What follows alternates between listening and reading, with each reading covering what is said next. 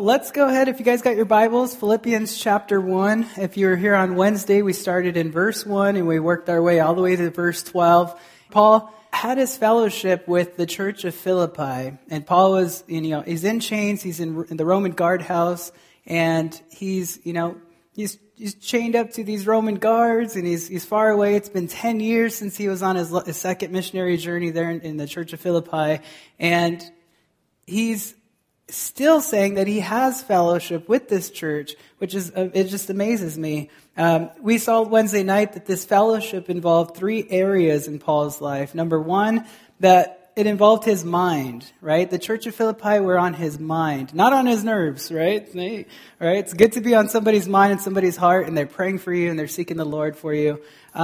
And then it's another thing to be on their nerves. So, secondly, they were on his heart. And he loved them. He had a desire to go back and to minister to them. Thirdly, it involved his prayers. And every time he would pray, and he would think about the church of Philippi, he'd pray for the church of Philippi every single time, and he loved them so much. So today we're going to see his rejoicing in suffering. Yay! Is that a great Sunday message about rejoicing in suffering? That's what we're going to be talking about today. Look at verse 12 again. It says, "But I want you to know, brethren, that the things which happened to me have actually turned out for the furtherance of the gospel, so that it has become evident to the whole palace guard and to all the rest that my chains are in Christ. And most of the brethren in the Lord, having become confident by my chains, are much more bold to speak the word without fear. Some indeed preach Christ even from envy and strife, and some also from goodwill. The former preach Christ from selfish ambition, not sincerely, supposing to add affliction to my chains, but the latter out of love, knowing that I am appointed for the defense of the gospel. What then? Only that in every way, whether in pretense or in truth, Christ is preached. And in this I rejoice, yes, and will rejoice. For I know that this will turn out for my deliverance through your prayer and, number two, the supply of your Spirit, of the Spirit of Jesus Christ, according to my earnest expectation, and hope that in nothing I shall be ashamed, but with all boldness, as always, so now also Christ will be magnified in my body, whether by life or by death. For to me to live is Christ, and to die is gain." So our topic today again is rejoicing in suffering. And our natural, we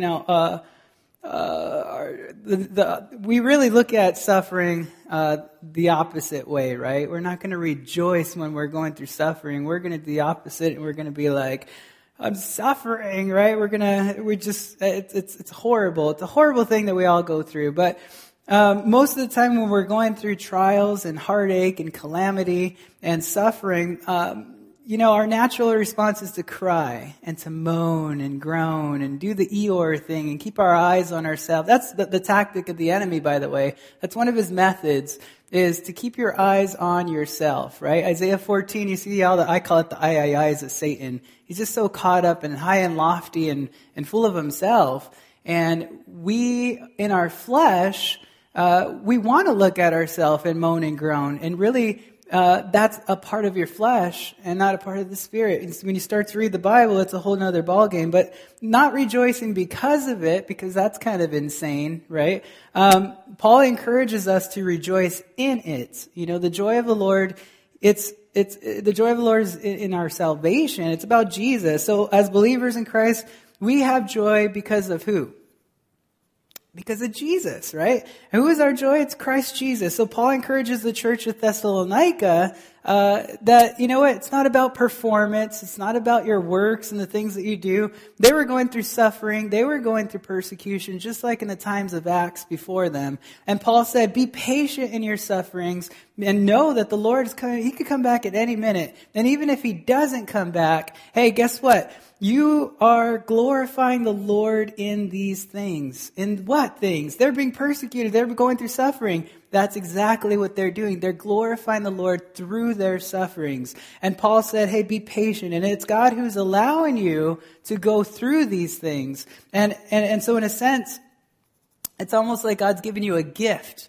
And if God gives you a gift, are you going to be like those kids at Christmas time? Have you guys seen those kids where you're like, what's this? And they throw an attitude and they throw a fit and they throw it on the ground. And, are you going to trash what God's given you? Or are you no, you're going to cherish it. You're going to love it. You're going to be faithful with the things that God has given you, aren't you?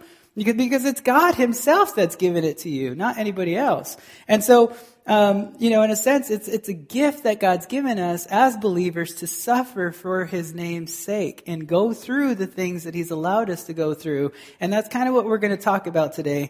It's just it's by grace that God allows us to go through it, by the way.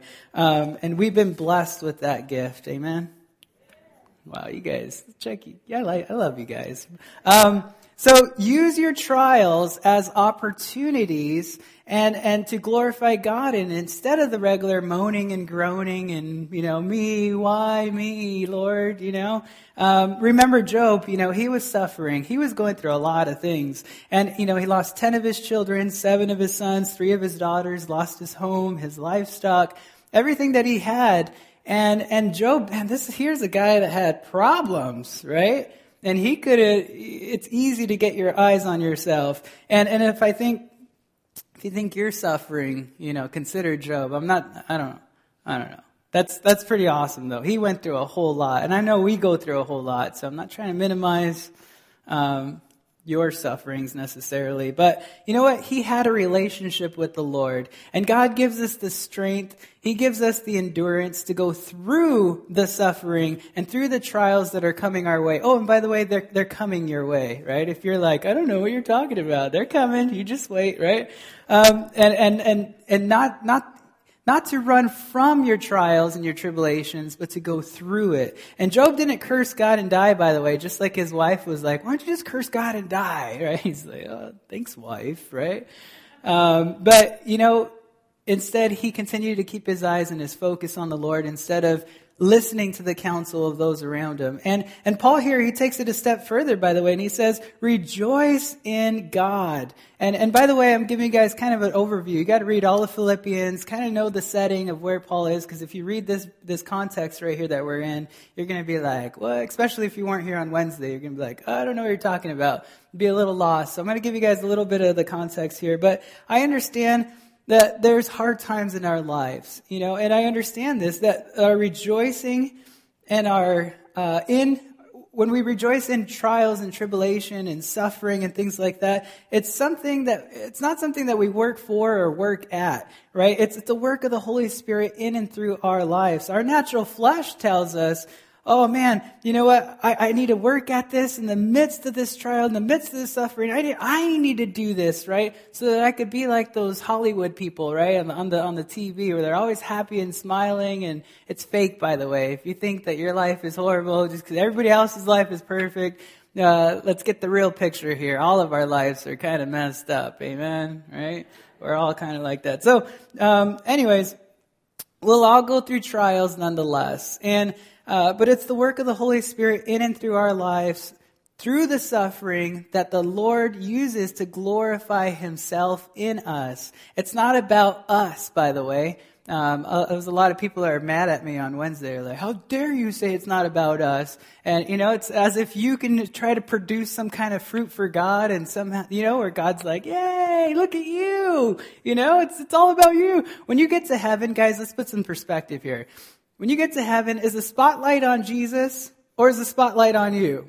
Oh, it's on you. Oh, how did you get here? Well, let me tell you, here's a whole list of things I did by my works and no, it's about Jesus. So if that's the case, then it's still the case now, by the way, in your life personally. It's not about what you could conjure up that makes God happy. It's about allowing the Holy Spirit in and through your life to do his work through you. And it's about you, John 15, verses 4 and 5, what we read on Wednesday, abiding in Christ. Just hang in there, man. No matter what the storm brings, no matter what coming your way, you're just abiding in Christ. You're obedient to his will, just being available and being able to be used by the Lord. And how cool is that? You're worshiping God through the suffering. Isn't that cool?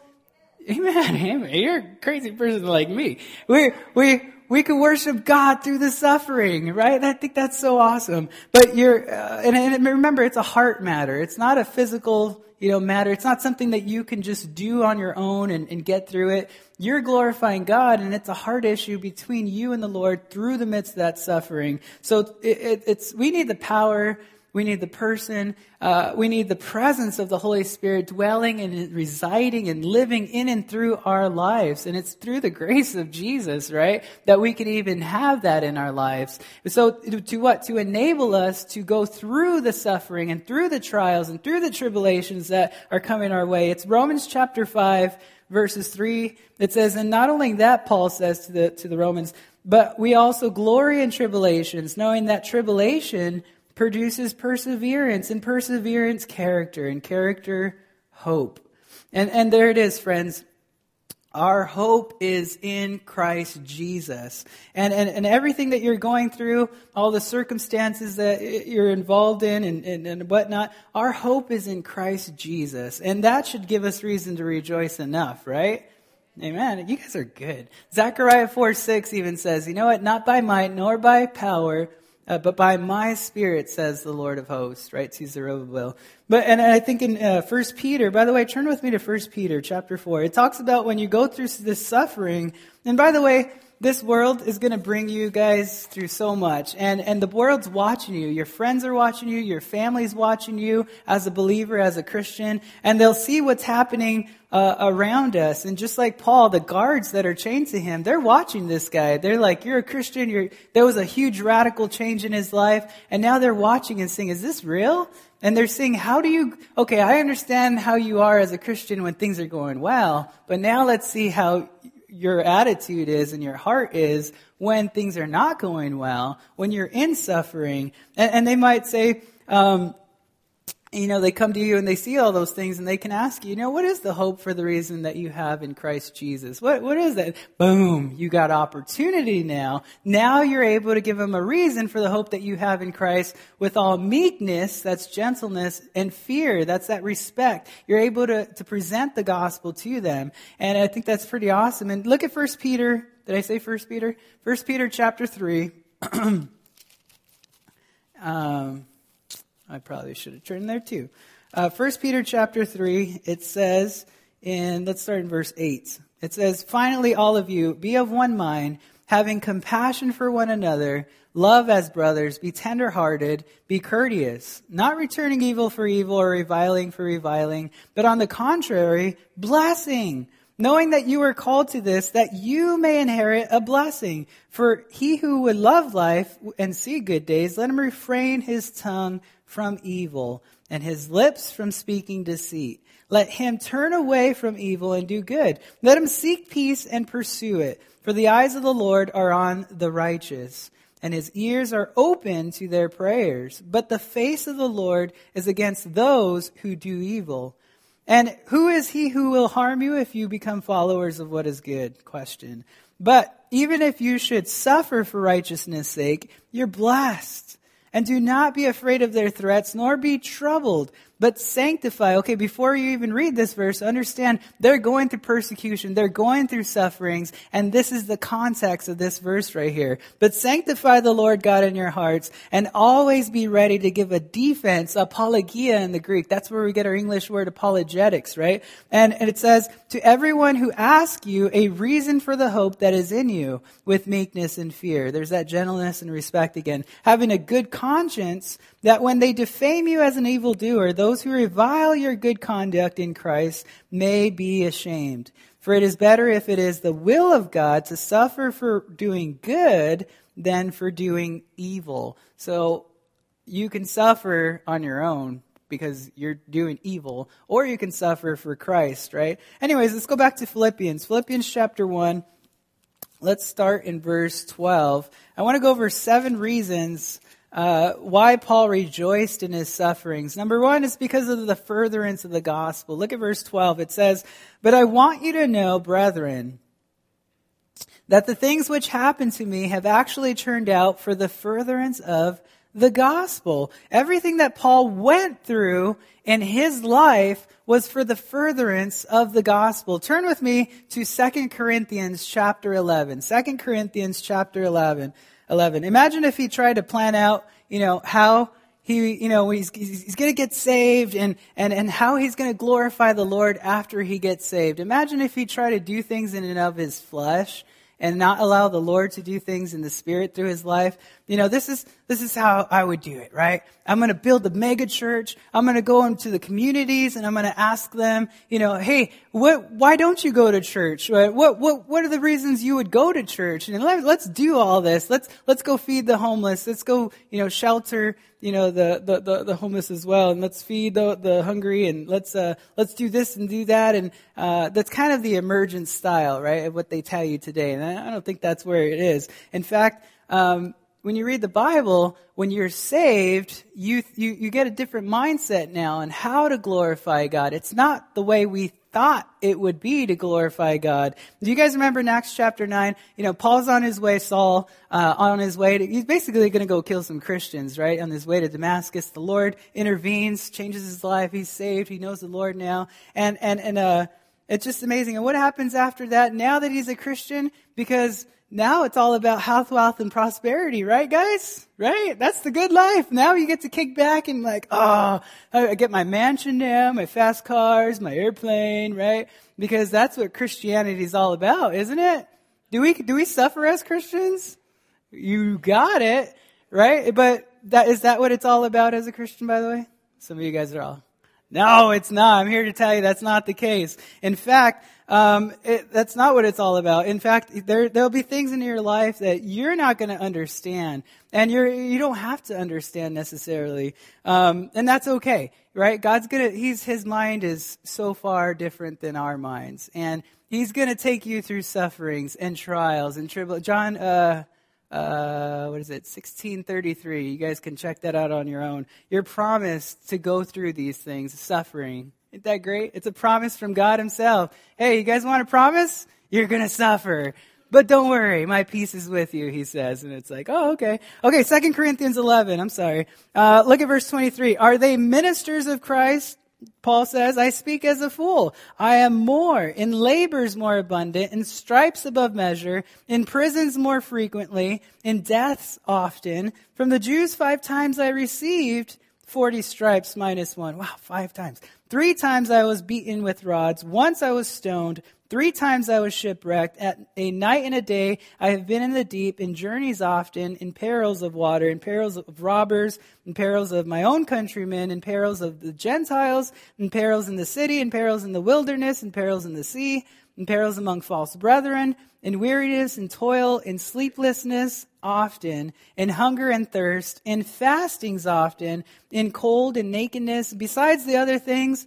Oh, here it is. You guys ready for this? Underline this next part and circle it and get to know this part. What comes upon me daily after stating all these things, what my deep concern for the churches. Are you kidding me? Out of all this stuff that he went through, his deep concern, where's his heart?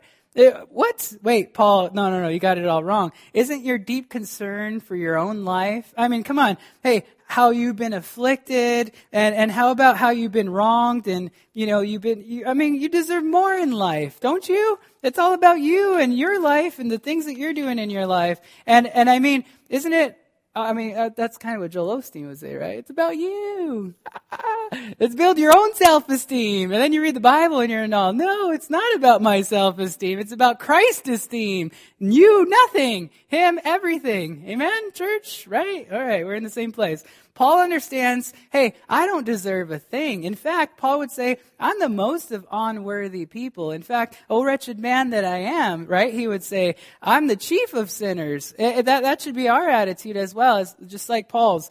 He understood the reason why he was going through all that. Did you guys know that he was called to the ministry of suffering? in order to glorify God through that ministry, through that gift that was given to him. And you guys have been given a ministry as well. And question your own heart. Are you glorifying God in the ministry that God's called you to? Because guess what? He's basically called you the moment you gave your life to the Lord. You entered in the moment you said, Lord, come in my heart, and you confessed your sins and you repented of your sins, you're broken.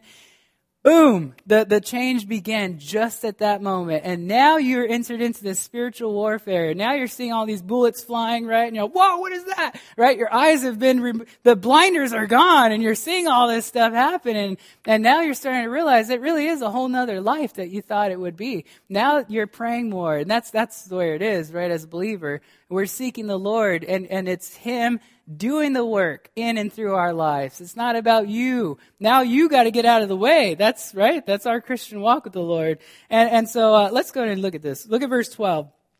It says, "But I want you to know, brethren, that the things which happened to me have actually turned out for the furtherance of the gospel." That word furtherance is a military term. It carries the idea of the point man, right? The guy out front, he's cutting the trail and he's clearing the landmines for the whole troops to follow behind him. And that's exactly what Paul's he went through a lot, and he's been clearing the path in a sense for us. He's kind of our example in his own life. And he's not just telling you something, right? It's not poetic. It's not something that he's just writing out of the blue. He's not going to tell you something that he didn't go through himself. And Paul lived it. He experienced it. He knew, hey, he knows what he's saying through these sufferings, the sufferings that he went through. He's able to encourage us today as the church. And Paul is saying all of the beatings, all of the sufferings, all of the stoning, the shipwrecks have happened to me for the furtherance of the gospel of Jesus Christ. Homework for you. Go back and look at all the things that were negative that happened to Paul, and look at look what he did with those things. He presented the gospel. He saw it as opportunity to present the gospel to the lost. And that's what you and I, believers, ought to do. If you're not a believer, you're just playing church. But hopefully you're here, and if you're confused about all this, which I'm sure you are, you're like, what, suffering? Good? Well, I don't understand. And you won't until you give your life to the Lord, and then you will understand. And so I do pray that you would give your life to the Lord. But in whatever you're going through, suffering, the calamity, you can rejoice in it because, you're going through it for the furtherance of the gospel. And that's what it's all about, preaching the gospel to the lost. Guys, the world around us, they're dying. They're going to hell. They're not going to go to heaven. They probably will, but at judgment, right? Where are they going to go after that? And they need the Lord in their lives. And it's all about the gospel. And that's why I think the Lord's got us here. Your heart's still pounding for a reason. There's a plan and a purpose that God has. And I doubt that's to make you number one in the world, to make you succeed at everything that you're doing, to make you, just the top of the chain, and to all that stuff. No, I'm pretty sure it's for His plan and His will for the gospel, to reach the lost. And the world, the world doesn't understand these things. They're still running for that piece of gold, or, that pat on the back, or that entitlement, right? They'll work whatever it takes for their whole life until then they get that title, and then their life ends, and they come before the Lord, and they're living in regret, and they're like, man, why did I live my entire life trying to pursue these things in my life, and why didn't I seek the Lord? It was all about a relationship with Jesus. And I love asking people who are at the end of their life, hey, if you can go back into your life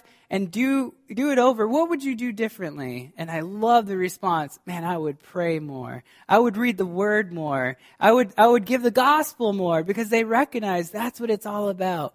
Guys, if you picture, there's people in hell right now, and they're desiring for you to understand what the gospel is, right? They're asking someone, just go. And Jesus is like, hey, they got the prophets, they got the Word, and it's by faith that we come to the Lord. We believe because by faith. A lot of people that don't come to the Lord, it's because they're too prideful. And they're full of pride. They act like I'm an atheist, so I don't believe in God. There's no such thing, by the way. You talk about Jesus, you give them the cross, right? Talk about the gospel, and they're all in tears, right? You're like, yeah, God created this whole world. You look at the stars, you look at the ocean, you look at all these things, and He went to the cross for you. He gave it all up, His entire kingdom, that you would give your life to Jesus and that you would surrender it all. But not just that, He rose again the third day. He's living. He's not a dead just like all these other religions are. He's out of the grave. And all of a sudden they're in tears now, right? What happened? Oh, I thought you were an atheist. You didn't believe in God. They all believe in God, right? Just keep that in mind when you're presenting the gospel. Anyways, your goal is the furtherance of the gospel, even if you are suffering. A lot of people, when they're suffering, they're going to close their door. They're not going to go to work. They're not going to answer the phone, not going to answer the door, right? Leave me alone. I'm moaning and groaning and I'm all about myself. And they don't want to open up to the believers around them or the world around them. But guys, I'm here to tell you that's a vital time to present the gospel because they want to see how you respond in the midst of the fire, in the midst of the suffering. And your goal, again, is the furtherance of the gospel, right? That will come naturally to you, by the way, too, when you're suffering for the Lord. But is your heart ready and able to rejoice in the Lord when it does happen? And really, is your heart ready to rejoice in the Lord? Are you going to give glory to the Lord through that trial that you're in? And do you have a different perspective when people approach you, by the way?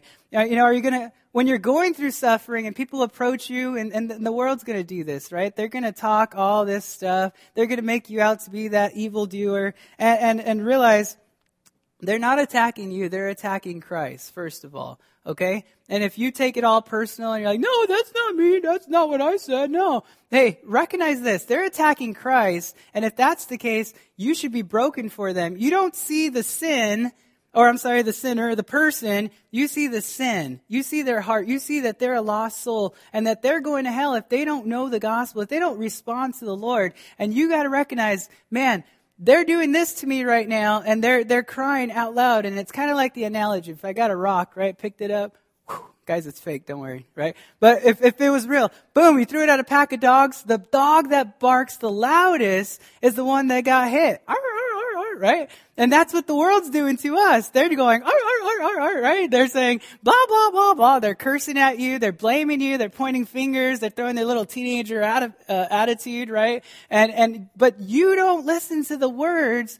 You look to the heart and you see a soul that's crying out to the Lord because guess what? God's working in them. He's stirring them up and He's allowing you, Christian, to be around them. And guess what you're doing? If that's the case, you're hearing the words and you're saying, no, and you're throwing a fit back at them. And then you just lost an opportunity to reach them for the gospel. And I'm saying, and I'm just trying to exhort you guys as much as I can, look to the person's heart. Don't look at their words. Don't look at the outward appearance. And if you see them and be broken for them, and that should lead you to pray on your knees for them. That should lead you to fast and seek the Lord on their behalf for their salvation. So see it as an opportunity when they're doing this, right? Don't see it as how dare you? It's, by the way, you became a Christian because you humbled yourself. You're not a Christian because you're prideful. And it's the same thing when you're giving the gospel. Humble yourself. Therefore, when they're yelling at you, there's nothing to offend about you.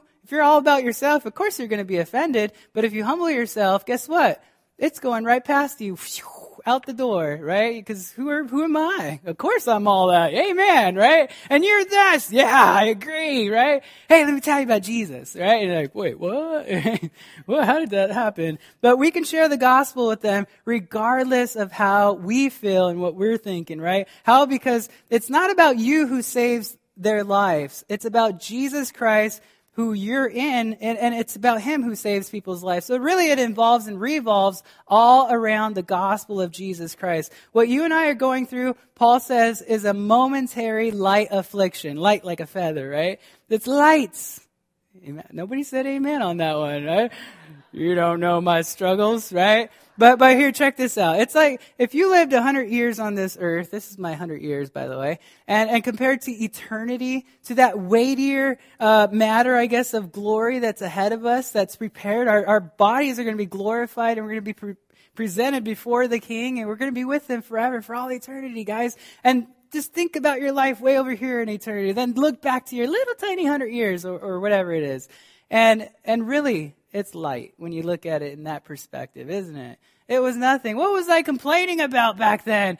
Oh, man, how dare. I thought it was so heavy, and so I was the end of the world, and my eyes were on myself. Well, get your eyes on Jesus, right? So It's hilarious though, really. It's nothing compared to, what we have with Christ. And so really it's a biblical perspective. So secondly, Paul, he was able to rejoice in sufferings because really his chains were in Christ. Look at verse 13. It says, so that it has become evident to the whole palace guard and to all the rest that my chains are in Christ. They're in Christ. Well, get the picture. Paul's in Rome. He's locked up. He's chained up to the Roman guards, right? A Roman soldier. Now, by the way, this is the elite of the elite, by the way. And they're chained up 24 hours, 7 days a week. Every 24 hours there's a new shift coming in. And I honestly don't think that Paul was chained to the guard. I think the guard was chained to Paul. You guys see that, right? See the opportunity? Paul's like, hey, how's it going? Right? And boom, I'm going to share the gospel with them. But Paul used it as an opportunity to present the gospel, for the furtherance of the gospel of Jesus Christ. So Paul was watching this guard. He's in full armor. He's got his helmet on, and Paul's probably like, no, that's awesome. The helmet, that's like your salvation. Oh, that's good. I'm going to write that down, right? And he's writing to the church of Ephesus, and that's where he got Ephesians. But he's also writing to Philippi, and he's seeing this Roman guard and in all of his armor. And not only is he doing the full armor of God there in Ephesians,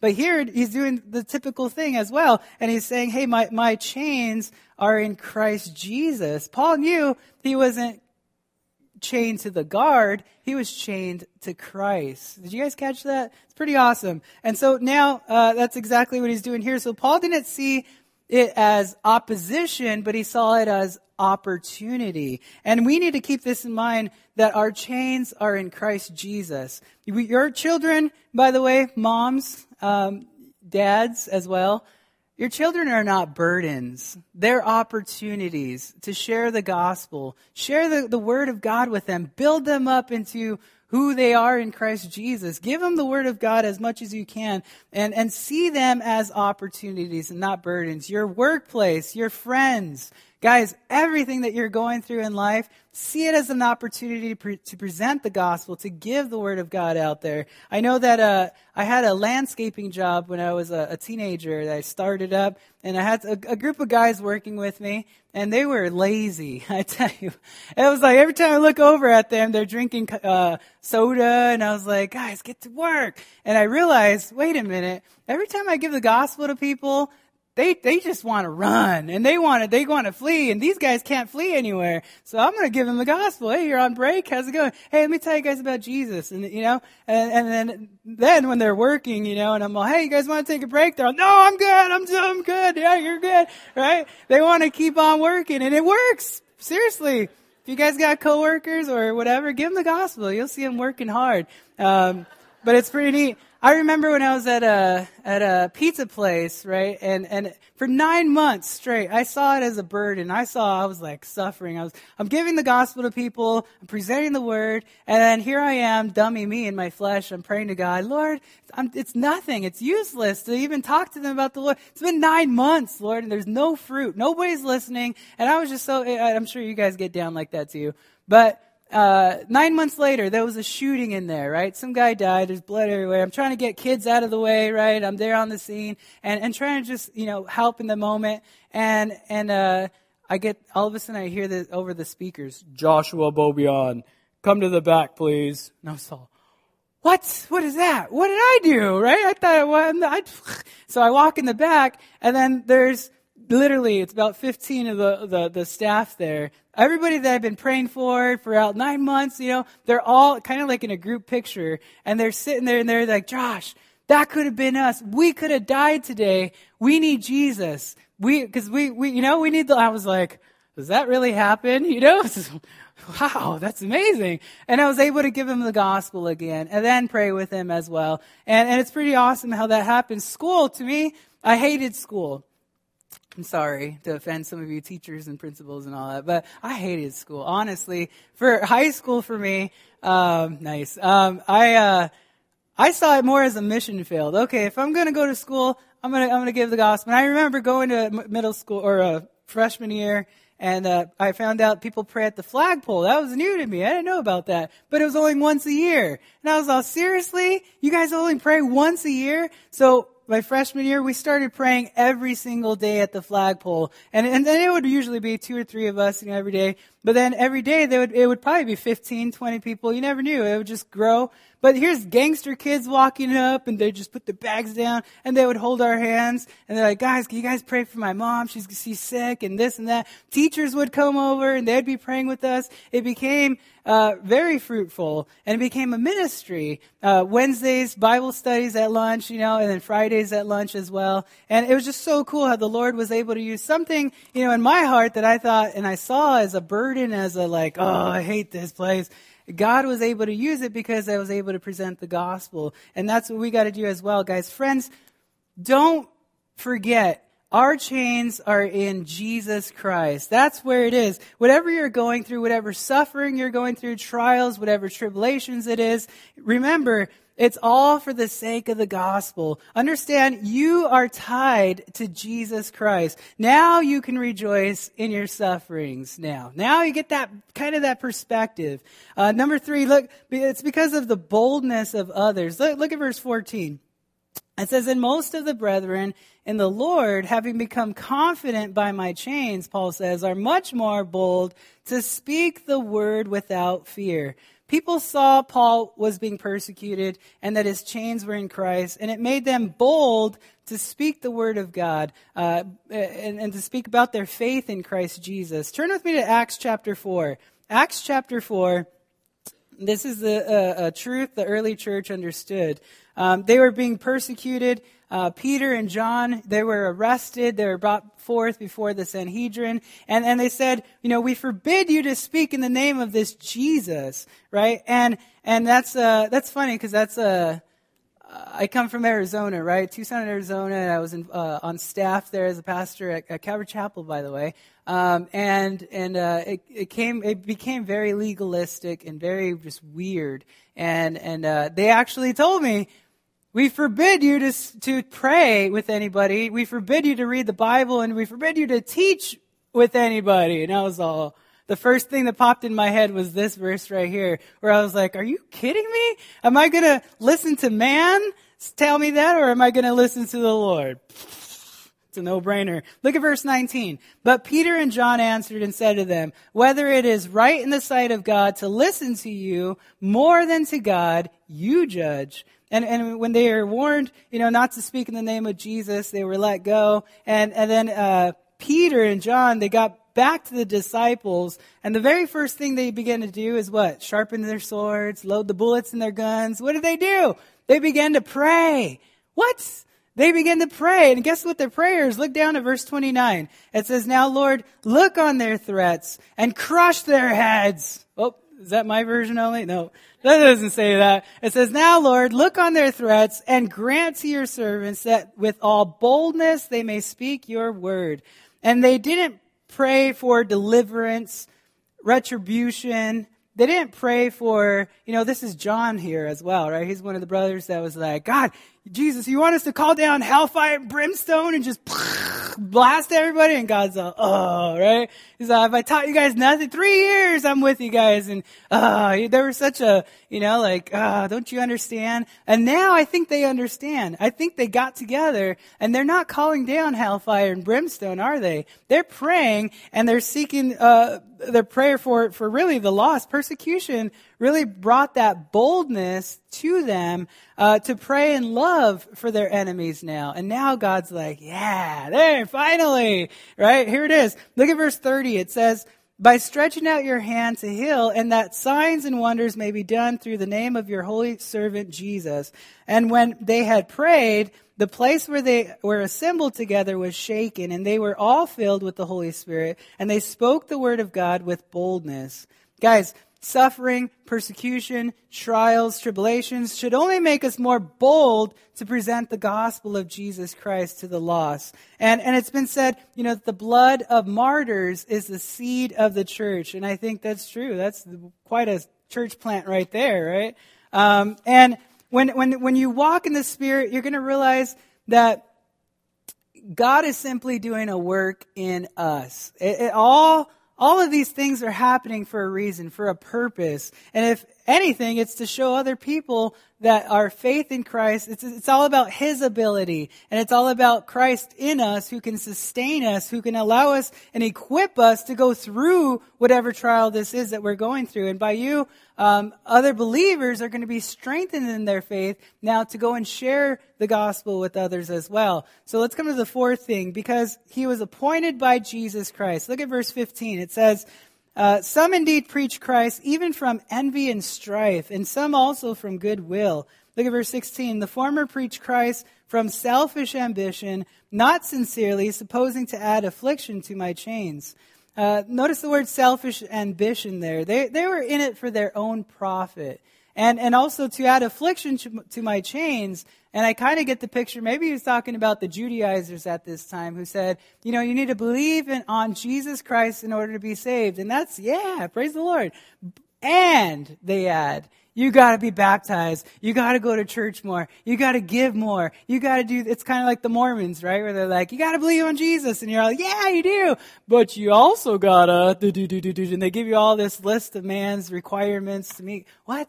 Where did all that come from? You read the Bible, it's not about all that stuff. In fact, look at verse 17. It says, but the latter out of love, knowing that I am appointed for the defense of the gospel. Paul rejoiced in his sufferings because he realized he was appointed by Jesus Christ to go through all of this stuff that he was going through. He was appointed to defend the gospel of Jesus Christ. That word defend, by the way, that's where we get our word apologetics, the apologia in the Greek. And really, that's where in 1 Peter that we just read, where it gives you the people are going to come to you and they're going to say, hey, what's that reason for the hope that you have in Christ? They're going to ask you, hey, who's Jesus, right? They're going to say it in different ways. And now you're able with meekness and fear to present the gospel to them. And that's pretty awesome. But all of us are appointed to defend the gospel of Jesus Christ, by the way, with all meekness and fear. And I think it's more of a sin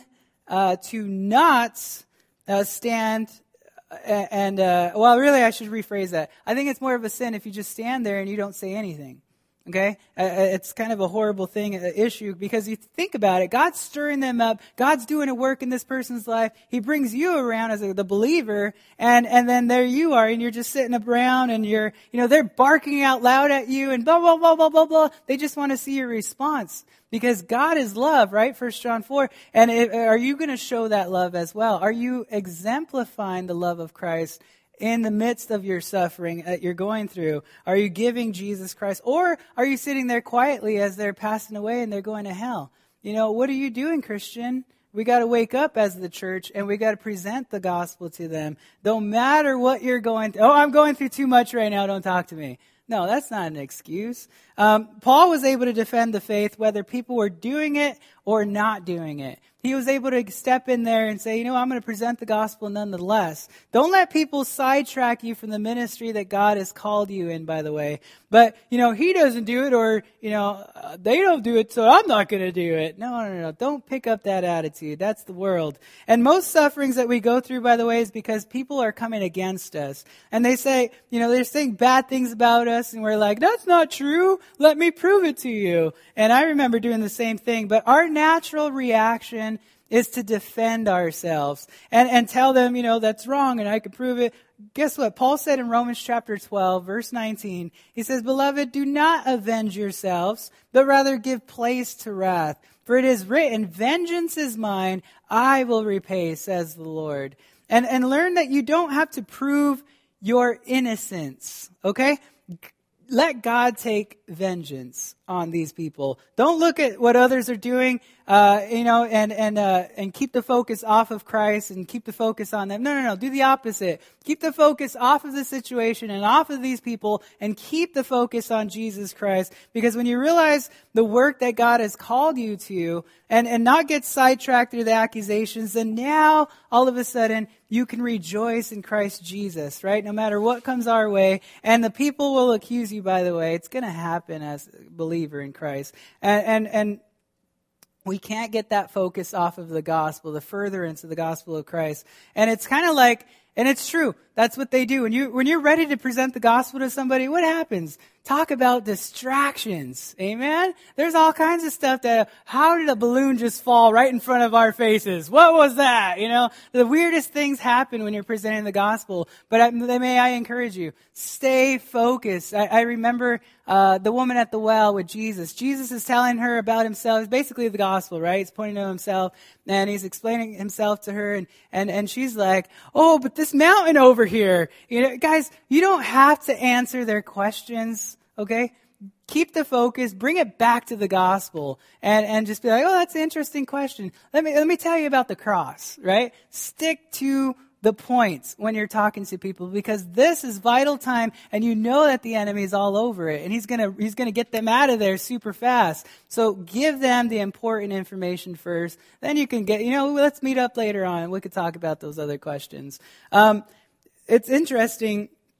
By the way, God is a better defender than ourselves. Amen. Let God do that work. Job understood this. His friends, they're accusing him of all this and that. Hey, it's because you're a sinner. And basically, Job basically just tells him, hey, you know what? God knows the truth. That I'm paraphrasing, but God knows. And he was okay with that. The most important thing is that God knows that you're innocent. And it doesn't matter, what people think or what people know. Just leave it. Give it to the Lord. Don't stop just trying to fight for, your innocence. And God knows. It's all right. So be okay with God knowing you're innocent and leave it at that. So when you're not, you can possibly lose some of your reward, by the way. Jesus said in Matthew chapter 5, verse 11, "Blessed are you when they revile and persecute you and say all kinds of evil against you falsely for my sake. Rejoice and be exceedingly glad, for great is your reward in heaven. For so they persecuted the prophets who were before you." Amen. Paul rejoiced in his sufferings because he was appointed to this. What is our heart like when we're going through suffering? Question your heart. Let's go to the fifth thing here. Paul was able to rejoice in his sufferings because Christ was preached. Look at verse 18. "What then? Only that in every way, whether in pretense or in truth, Christ is preached. And in this I rejoice. Yes, I will rejoice." And, you know what? As long as the gospel is going forth, I find it funny how in the world can people give their lives to the Lord through that ministry over there, or that guy over there. And I don't understand it, but I understand it's the power of the gospel that people came to the Lord. It wasn't the person. It wasn't the ministry. In fact, God not only saves them and he could use a donkey if he wants, right? But he saves them, but he gives them the discernment, and all of a sudden they're like, man, I can't be a part of this group. And God moves them to a church that's teaching through the word. They're sound in doctrine. And now God takes care of them because they're his. But anyways, let's go to verse 19, the sixth thing, because Christ is magnified.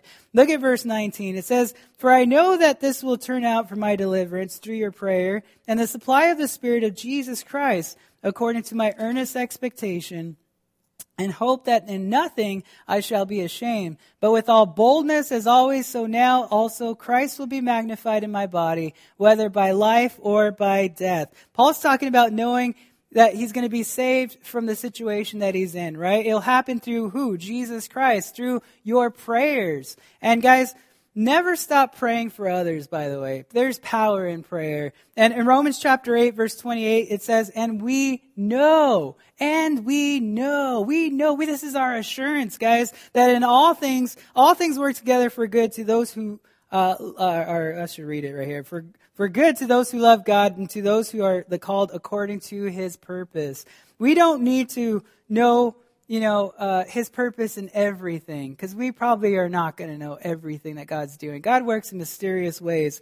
His ways are above our ways. We just need to be obedient, just like we were talking about on Wednesday. We just got to hang in there, guys. Abide in Christ. John 15, verses 4 and 6. Just abide in Christ and let the Lord do his work. You're going to go through a lot of things in this life, a lot of trials, a lot of sufferings, but guess what? It's all about Jesus. It's not about us. It's not about what we want. And it's about Jesus doing that work. Isaiah 55 verses 8 and 9, it says, "For my thoughts," God says, "are not your thoughts, neither are your ways my ways, says the Lord. For as the heavens are higher than the earth, so are my ways higher than your ways, and my thoughts than your thoughts."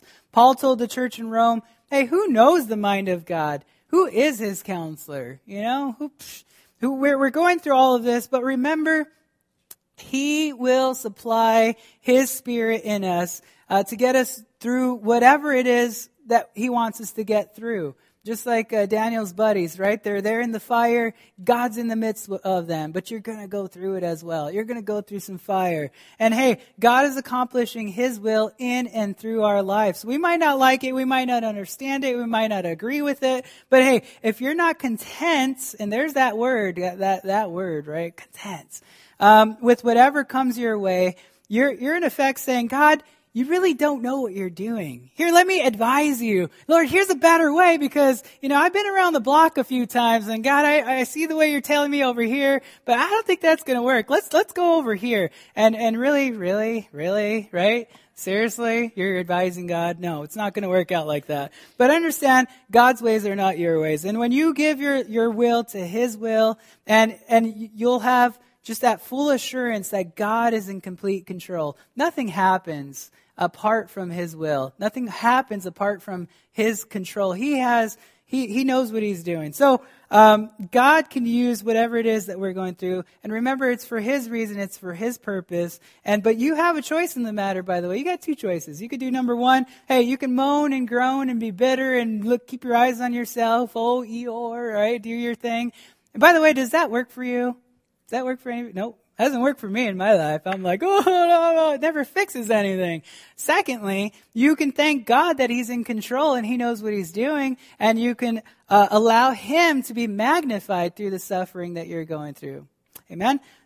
Seventh thing, the last thing here, Paul was able to rejoice in his suffering because of life in Christ Jesus. Look at verse 21. It says, for to me to live is, by the way, circle that word is, for me to live is Christ, and to die is gain. Notice it does not say to live is Christ, but to die is gain. It doesn't say that. There's no contrast right there. Catch that. It says for me, my life is Christ, and in addition to that, to die is gain. That's what it says right there. True life can only be found by Jesus Christ. John 14:6, Jesus said, I am the way, the truth, and the life. Nobody comes to the Father except through me, right? And life is not about the breath that we breathe. It's not about the heartbeat that we have. Life is all about the Spirit of Christ working in and through us as believers. Life's not about succeeding in something in life. Colossians 1:27 says, to them God willed